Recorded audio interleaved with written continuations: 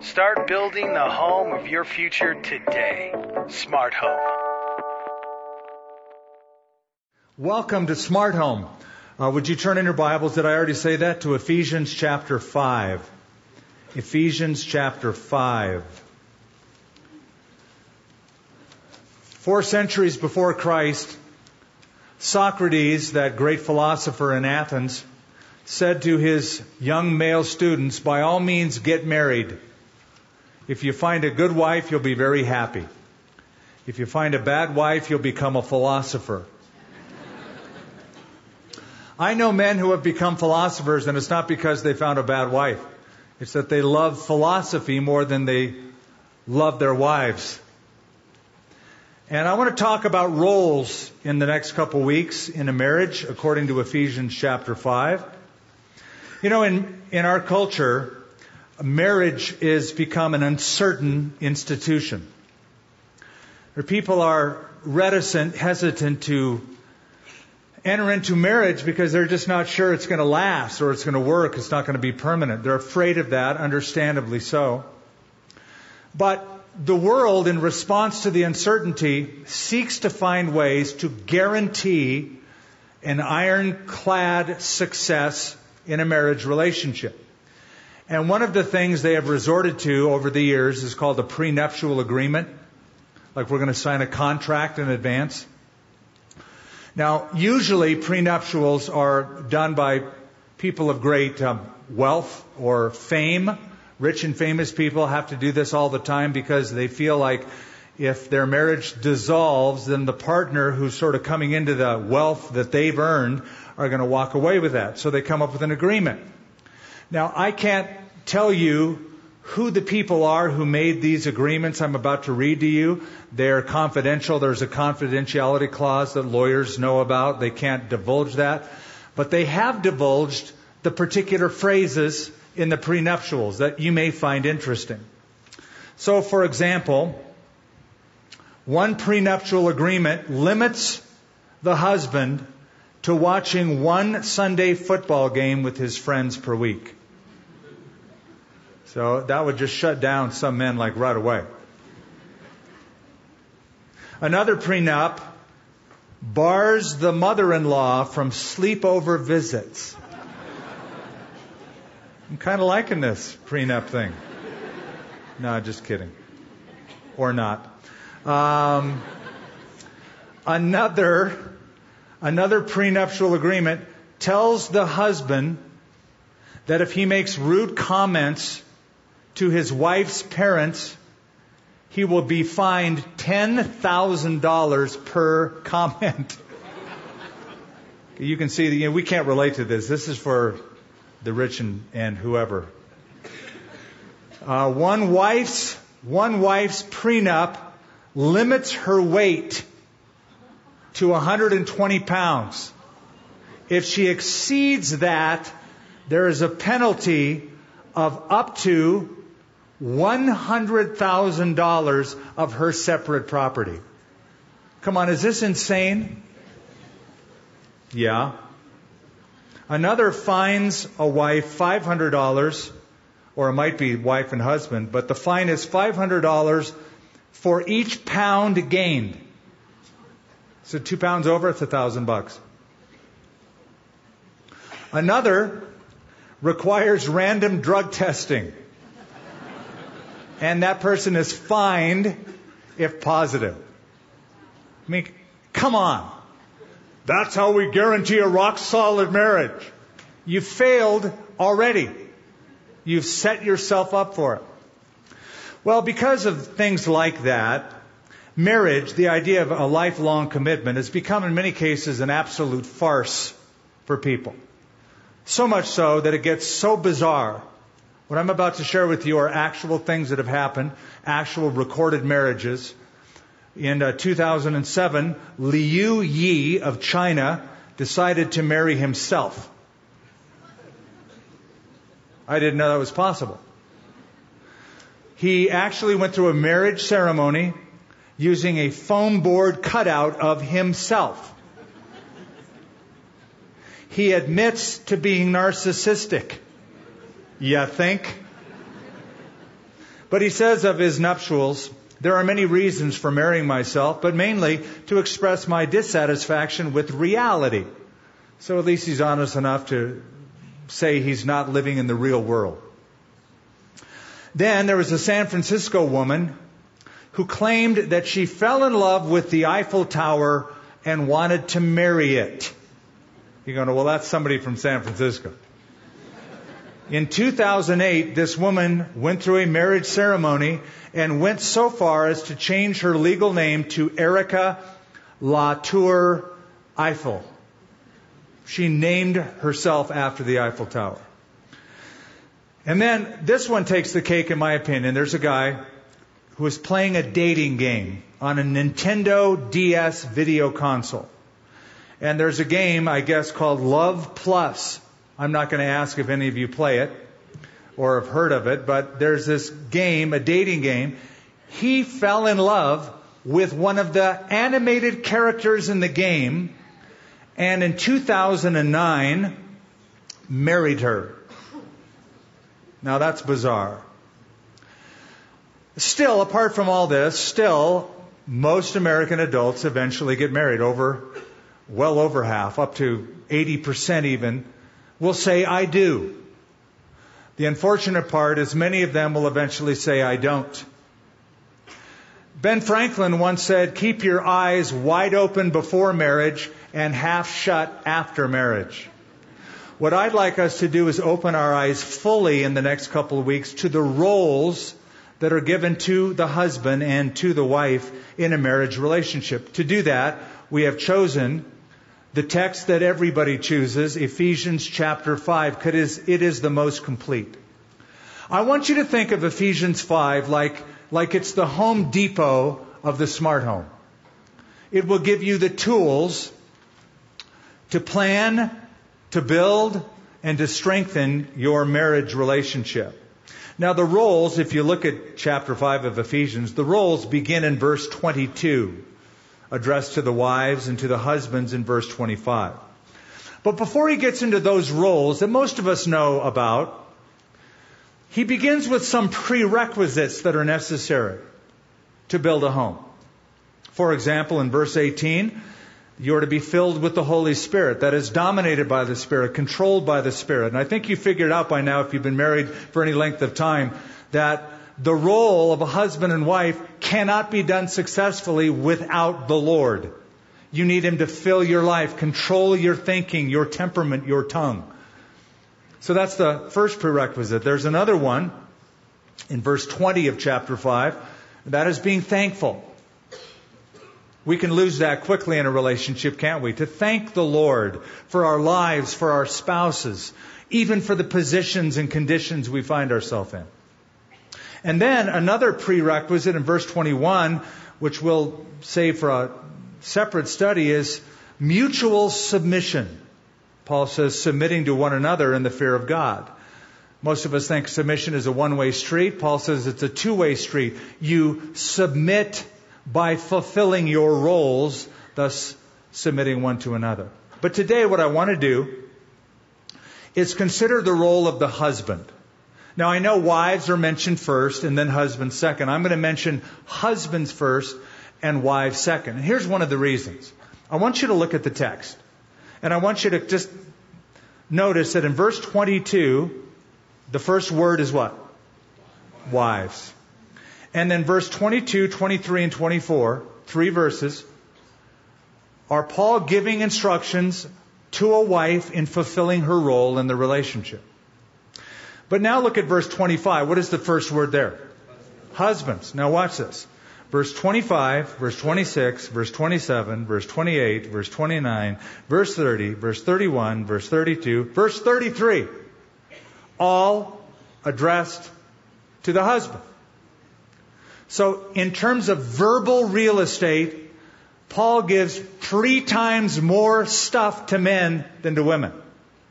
I don't know why. But it's interesting to me. Maybe he knows men. Maybe he knows we can go, well, what do you mean exactly by that? Well, kind of spell it out for me. So he goes, okay, or maybe he just knows we need the repetition. But 3 times more is given to the man than to the woman. There is a basic role. We're going to begin with this. The basic role outlined in Scripture for a husband in a relationship can be summed up by a single word, and that is love. Love. Love sums up what the basic role is of a husband to his wife. Yes, he is the leader of the home, but this is a leadership of love. It is a servant leadership. I've been married. I was counting this yesterday, and sometimes I lose track, but I have to sort of even count like this. You ever find yourself doing that? How many years have I been married? 37 years I've been married to my wife, Lenya. I would say 37 happy years. I hope she agrees. 37 years. So I have had the privilege of counseling people before and after they get married. And I've come to believe something. I've come to believe that every single person is incompatible with every other person in the world. Every one of us. It's just a matter of time until you discover that incompatibility. That's all it is. Everybody's incompatible with everybody because we're fallen creatures. We have a sinful nature. Give it a few weeks, months, years, you'll figure it out. You'll see that. We're incompatible. As one person put it, Robert Anderson, in any marriage more than a week old, there are grounds for divorce. The trick is to find and continue to find grounds for marriage. I like that. So I'm going to give you grounds for a happy, healthy, satisfying marriage, beginning with husbands. The role, what's the word? Love. Husbands love. Now, let's begin by reading verse 22 down to verse 33, which is all the roles, both of them combined. Wives, submit to your own husbands as to the Lord. For the husband is the head of the wife, as also Christ is the head of the church, and he is the Savior of the body. Therefore, just as the church is subject to Christ, so let the wives be to their own husbands in everything. Husbands, love your wives, just as Christ also loved the church and gave himself for her, that he might sanctify and cleanse her with the washing of water by the word, that he might present her to himself a glorious church, not having spot or wrinkle or any such thing, but that she should be holy and without blemish. So, husbands ought to love their own wives as their own bodies. He who loves his wife loves himself. For no one ever hated his own flesh, but nourishes and cherishes it, just as the Lord does the church. For we are members of his body, of his flesh, and of his bones. For this reason, a man shall leave his father and mother and be joined to his wife, and the two shall become one flesh. This is a great mystery, but I speak concerning Christ and the church. Nevertheless, let each one of you in particular so love his own wife as himself. And let the wife see that she respects or reverences her husband. So the basic role, he says it over and over again, is to love. But we need to drill down to explore what that means. And it means 6 things, at least. I'll spare you and just give you 6. First of all, it is to be a singular love. Husbands, love your wives. Love your wives. Not anybody else's. Love your wife. It is to be a singular love. Did you know that the original word husband in our language means a farmer? It's one who tills the ground, cultivates. Back in John 15, remember when Jesus said, I am the true vine and my Father is the vine dresser? In the King James Version, it says, my Father is the true vine, or I am the true vine, and my Father is the husbandman. Husbandman, farmer, cultivator, tiller of the ground. So a husband then is a cultivator. And in this case in particular, he cultivates the marriage relationship. How? By placing it in a soil of his love. Singular love for his wife. Husbands, love your wives.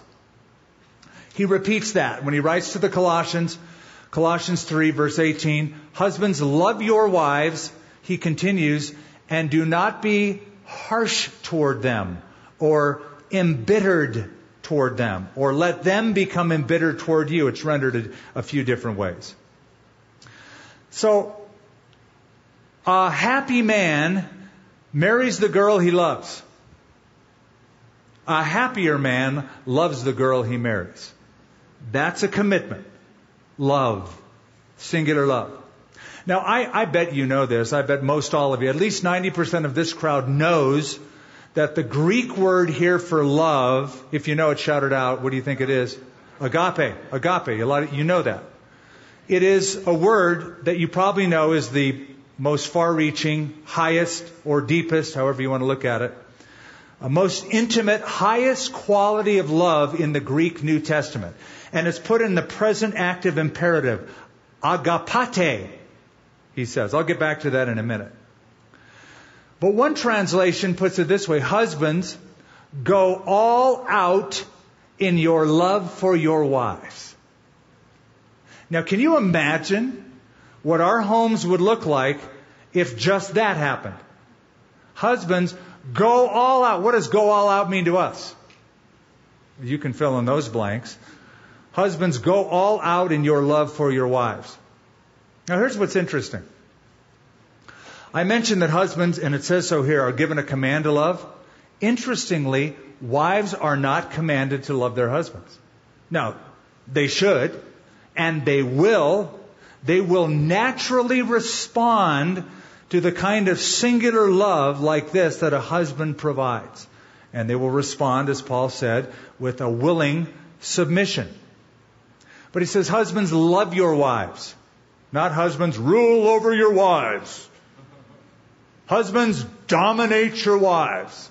Husbands, control your wives. Commandeer your wives. But husbands, love your wives. There's this guy one night, he was reading through a book on leadership in the home, and he closed the book. He said, honey, I just discovered I'm in charge. He said, I want you to make me a nice dinner. You know what I like to eat. I want it prepared just right. Then, I'd like you to make me a lavish dessert. Impress me. Then after all that, I want you to draw my bath for me. And as I get in the tub, you can massage my shoulders and my neck. Then when I get out, I'd like you to fetch my slippers and my robe, put that on me when I get out. And guess who gets to comb my hair? She said, the undertaker?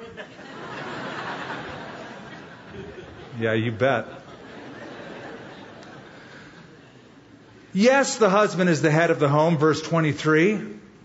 But if love is lost, then it degenerates to a petty tyranny of one controlling and subduing instead of loving. So authority must be mixed with affection. And a wife will naturally respond to that. You know what it's like? It's like when you take a magnet and you put iron up to a magnet, you know what happens to the iron? It magnetizes. So you keep it there close enough. You rub iron on a magnet and the iron itself becomes magnetized. Love is like that. Love is not caught or not taught. It is caught. You don't teach it. You don't say, do it this way. You don't enforce it.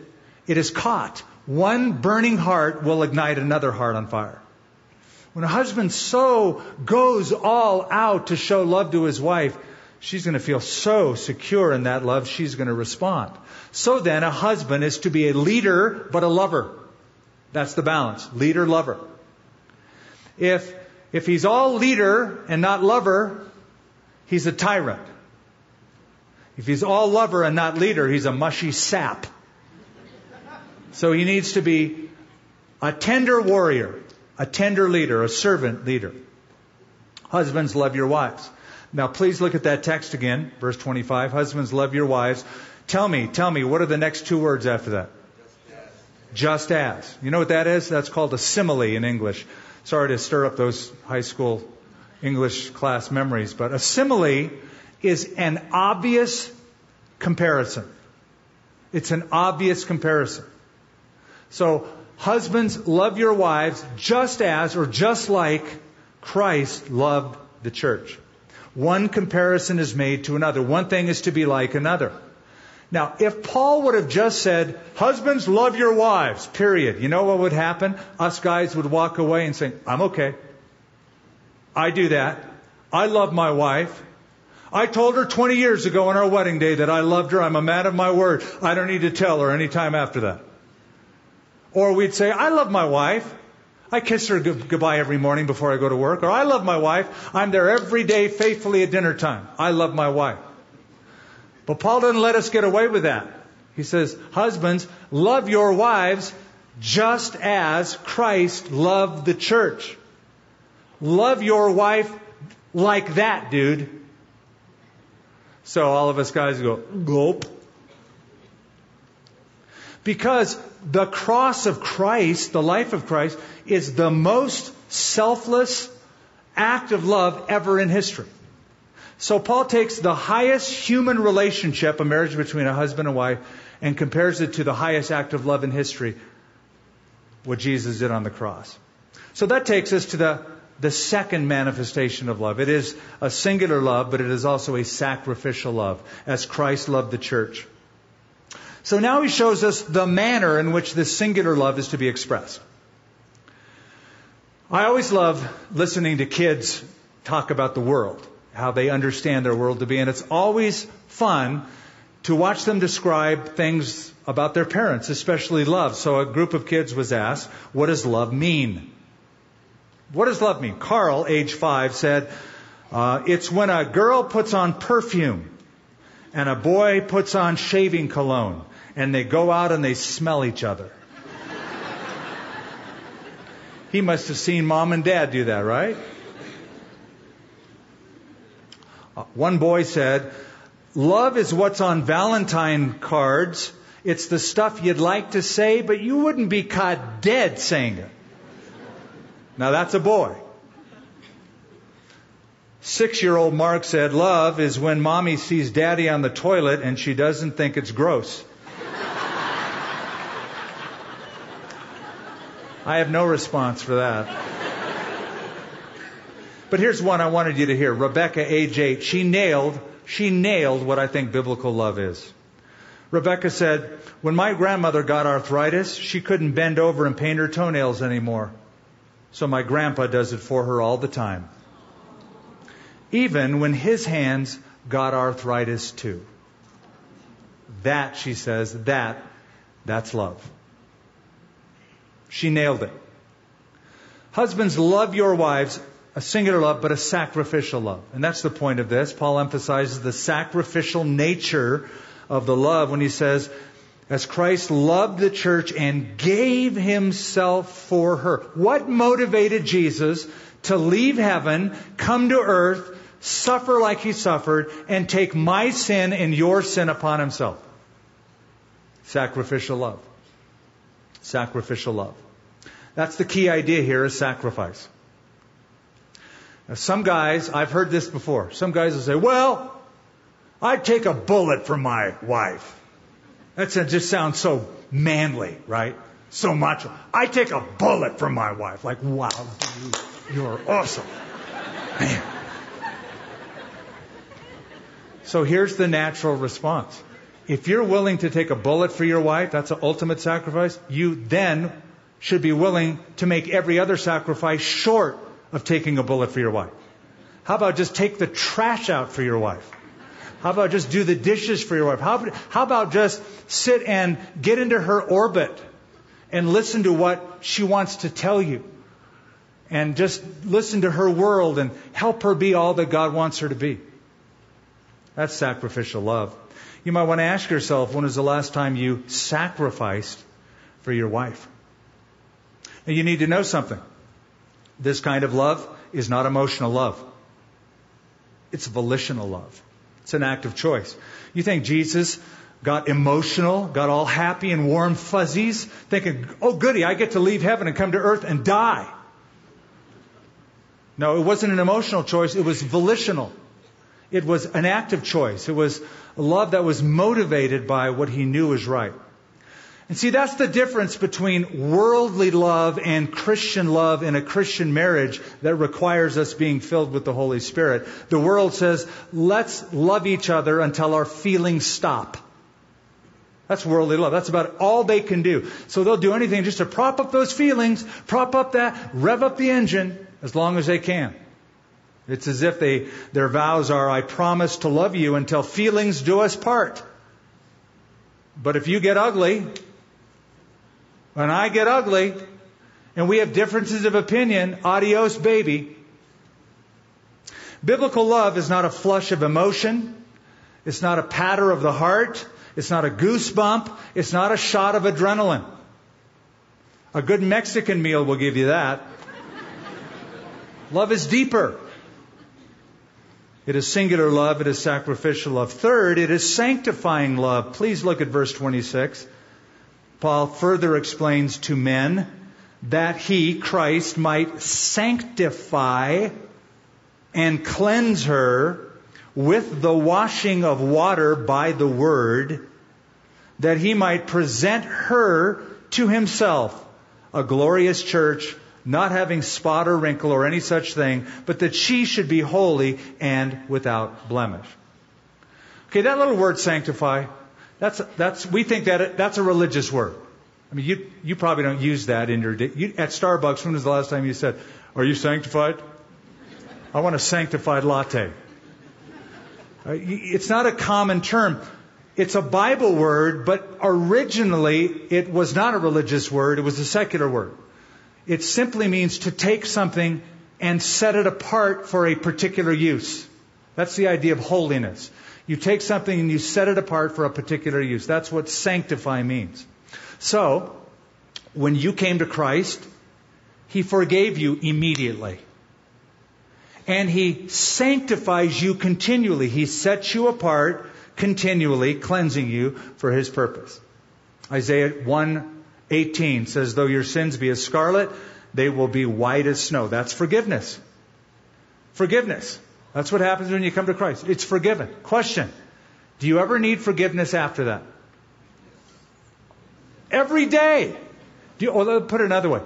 You come to Christ. Do you ever sin anymore? You don't?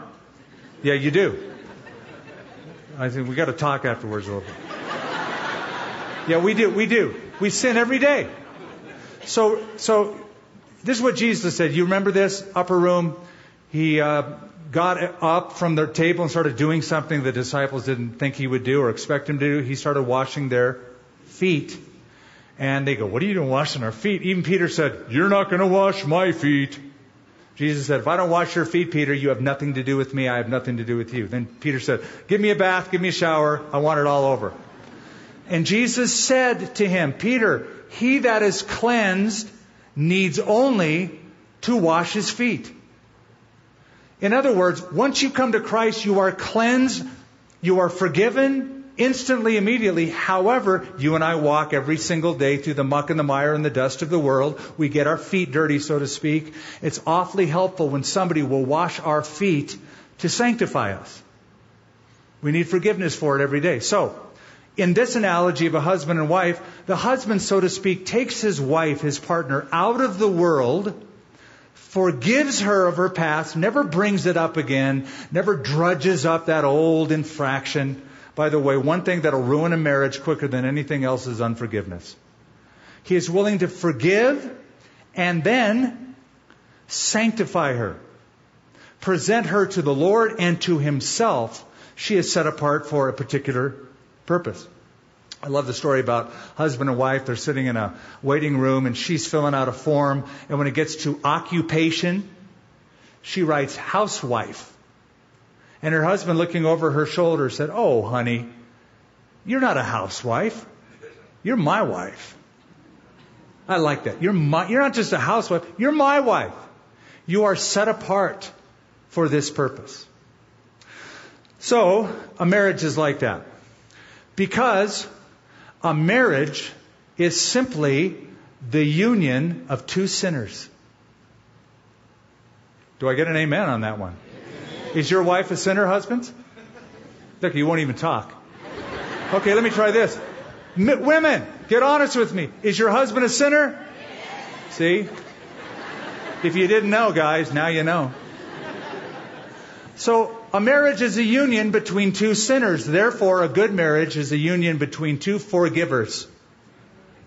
Two forgivers. We forgive each other. And by the way, I will say this because it's in the context. Husbands, you set the temperature of your home. You set the temperature of your home. I don't mean going up to the thermostat. I mean the temperature of forgiveness and love and sanctification. You set that tone. You're responsible. So then, a love is to be a singular love, sacrificial love, sanctifying love. Let me give you a fourth. It is to be a sensitive love. And women, all women like this. Verse 28. So husbands ought to love their own wives as their own bodies. He who loves his wife loves himself. For no one ever hated his own flesh, but nourishes and cherishes it, just as the Lord does the church. Simply put, a man's wife is an extension of himself. Thus, he should care for her like he cares for himself. That will make her feel secure. When she feels secure, she's going to respond with love and submission and all sorts of wonderful things. She's an extension of him. Genesis 2, after God created the woman and brought the woman to the man, remember what Adam said? This is now bone of my bones and flesh of my flesh. She will be called woman because she was taken out of man. Now, a lot of us, probably most of us, spend time, we all do, nourishing our flesh. We eat, we exercise, we eat vitamins, we put clothes on that we think are flattering to our body type. Some of us go to the gym. And when we do that, there's a sense of well-being. You know, when I go to the gym, I watch, and there's mirrors in the gym. You know why there are mirrors in the gym? Well, they say it's good so you can see if you're doing the exercise right, but they're really there so you can check your own self out. And what I notice is that girls, when they'll work out in the gym, they won't really spend much time looking at the mirror. But guys, on the other hand, will do their reps and then kind of like check themselves out, like, By the way, true story, I just read it this week. A study was done in Yorkshire, England. They discovered that between men and women and times of day that they spend looking in the mirror, guess who looks at themselves in the mirror more a day? Men do. 23 times a day for men, 16 times a day for women. True. That's what I've read several articles. Now, I don't know the length of look. That could be a whole different study and issue, but here's the point. When you take care of your body, you know how that feels. It feels so good. It's a sense of well-being that comes over you. Likewise, when you take care of your wife's needs, you give her a sense of well-being. Gary Smalley, who wrote lots of books on marriage and relationships, said, after interviewing hundreds of wives and daughters, there is one consistent plea that is commonly asked by all these women of their fathers and husbands. And it is this: please be comforting instead of lecturing and criticizing. I think every woman's heart here just skipped a beat in hearing that. It's like, yes. Don't lecture me. Don't analyze me. Don't fix me. Listen to me. It's so important, says Smalley, that women's eyes light up with just the thought of their husbands learning this responsibility. And I'll guarantee you, every one of your wives will wonder as you leave today from this message, what did my husband think about this? How does he feel about this? Oh, this would be so wonderful if this happened. You know, I know some men who find it hard to even say the words to their wives frequently. I love you. I love you. It's like, I love. They can't even get it out. Until it's like 10:30 at night. And it's like, oh, honey, baby. Honey, honey. They're all over them. This is to be a sensitive love. Here's the fifth quality. It is to be a shatterproof love. Permanent love. Forever love. Verse 31, I want you to notice this one verse. For this reason a man shall leave his father and mother and be joined to his wife, and the two shall become one flesh. Now I want you to notice something in your Bible. Look down at verse 31. In my Bible, there's quotes on either side of that. See that? Is it in your Bible? Say quote, for this reason, unquote. You know why that is? Because he's quoting. I know you depend on me for these terrific insights, right? Paul is quoting a text of Scripture from the book of Genesis, chapter 2, verse 24, which reads, that's why quote, for this reason a man will leave his father and mother, be joined unto his wife, and the two shall become one flesh, close quote. That was written in Genesis 1,450 years before Paul wrote it into Ephesians. You know why that's important? Paul is saying what was true 1,450 years ago is still true. Hasn't changed. You know, Paul didn't come along and say, well, that was then. Times have changed. Cultures have changed. You can't rely on an Old Testament biblical culture and New Testament environment. We live in Greco-Roman times. Romans see their wives and women differently. And the Greek culture, he does not accommodate to the culture. He basically says, what God once said, God still says. And time has not changed the divine standard at all. And what was true for Paul is true for us.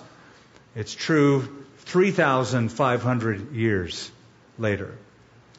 For this reason, a man shall leave father and mother, sever one relationship of dependence, and cleave or be joined unto his wife. The word proskalao means to stick to. That's what joined means, or cleave. To stick to something. Or to be glued. To stick to something. You go, well, I feel stuck. You are. It means to be glued inseparably. In fact, listen up, in fact, it is so permanent that God says the two shall become what? One flesh. That's how permanent it is in God's head, in His heart. The two shall become one flesh. It's so permanent that Jesus quoted this verse and added a PS to it. He said, therefore, what God has joined together, glued, let not man separate. That's how permanent it is. Now, I mentioned something to you and we breezed by it. Look at verse 25. Husbands, love your wives. Remember I said that was an imperative? Present active imperative. Agapate. Let me retranslate that in an easier way to understand. Husbands, be constantly, unwaveringly, unstoppingly, actively, presently loving your wives. It's an ongoing thing.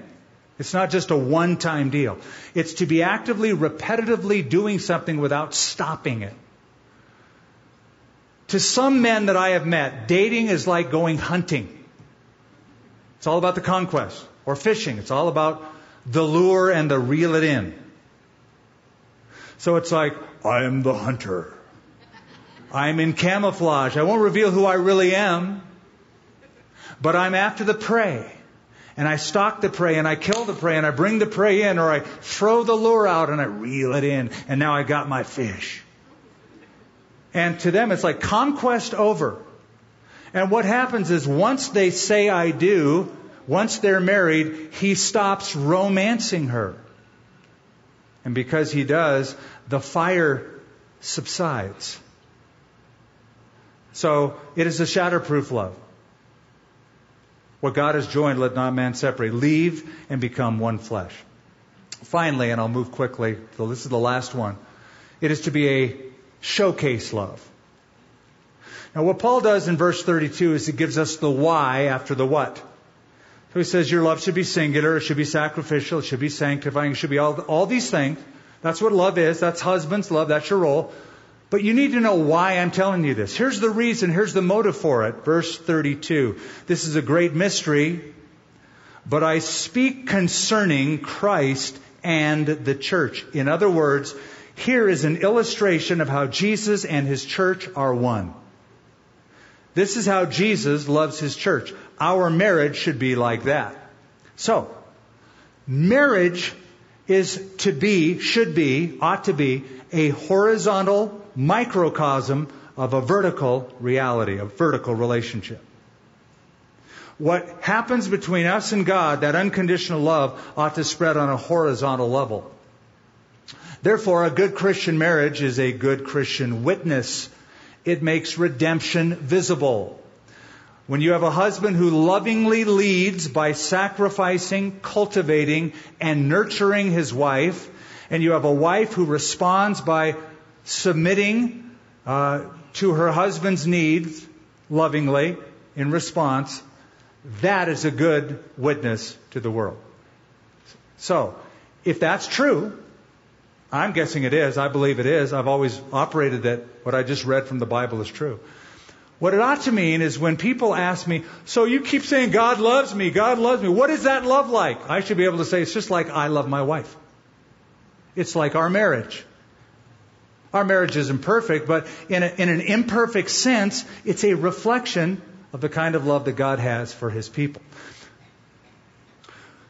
Jack Roeda, a Christian counselor and pastor, said a Christian marriage serves a threefold purpose: to enrich the lives of a man and a woman, to create a family, and third, to further the kingdom of God. It enables our witness to be stronger and bolder. Now, I want to close by saying men, now, man to man, husband to husband, we're being attacked. The role of a husband in our culture is under attack. Look at any lame television sitcom or any stupid cartoon about the family. And the husband is the dork, the oaf, the sidelined idiot who just looks for the TV remote, scratches his head. I mean, nothing more does he contribute than that. He is portrayed that way. What you need to know, you need to understand there's a strategy behind that. It's a demonic strategy. To neutralize an army, you get the commander. To ruin a nation's morale, kill the king or the queen. To ruin a church, destroy the pastor. To devastate a family, take out the leader. That's the strategy. The enemy of our souls, Satan, would love to create a whole generation of men who are passive in their families. He would love that. He would love us just sort of sitting around, letting things happen, never inserting ourselves, never being intentional, never nurturing, never cultivating, never loving. He would love that. So, let's give him a black eye. Let's decide we're not going to be like the culture. We're going to be strong, tender leaders who love our wives. That's what we're called to.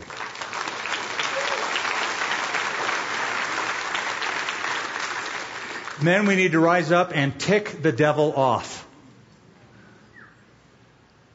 There was a young man who said that he loved a woman, and he wrote her letters, but he never came by.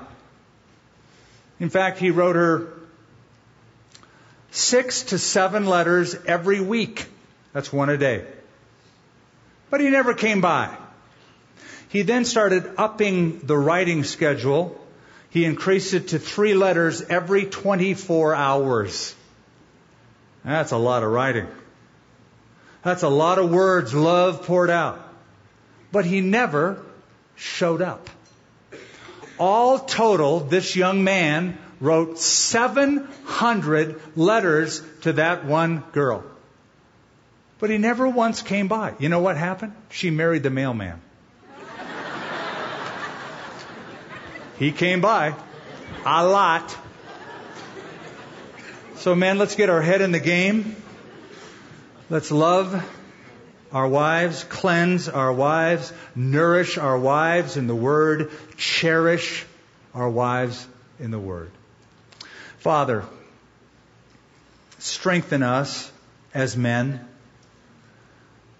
Lord, we said really no more than what your Word says to men. These principles, Lord, are life-changing, can only be done as you, the Holy Spirit of God, fills our hearts, fills our lives, controls and dominates our behavior and our thinking, that we, by acts of will, not emotion, but acts of will, humble ourselves to care for, tenderly, lead, lavish love upon our spouse. We pray that you would help us do that in Jesus' name. Amen. We hope you enjoyed this message from Skip Heitzig of Calvary Church. How will you put the truths that you learned into action in your life? Let us know. Email us at mystory@calvarynm.church. And just a reminder, you can support this ministry with a financial gift at calvarynm.church/give. Thank you for joining us for this teaching from Calvary Church.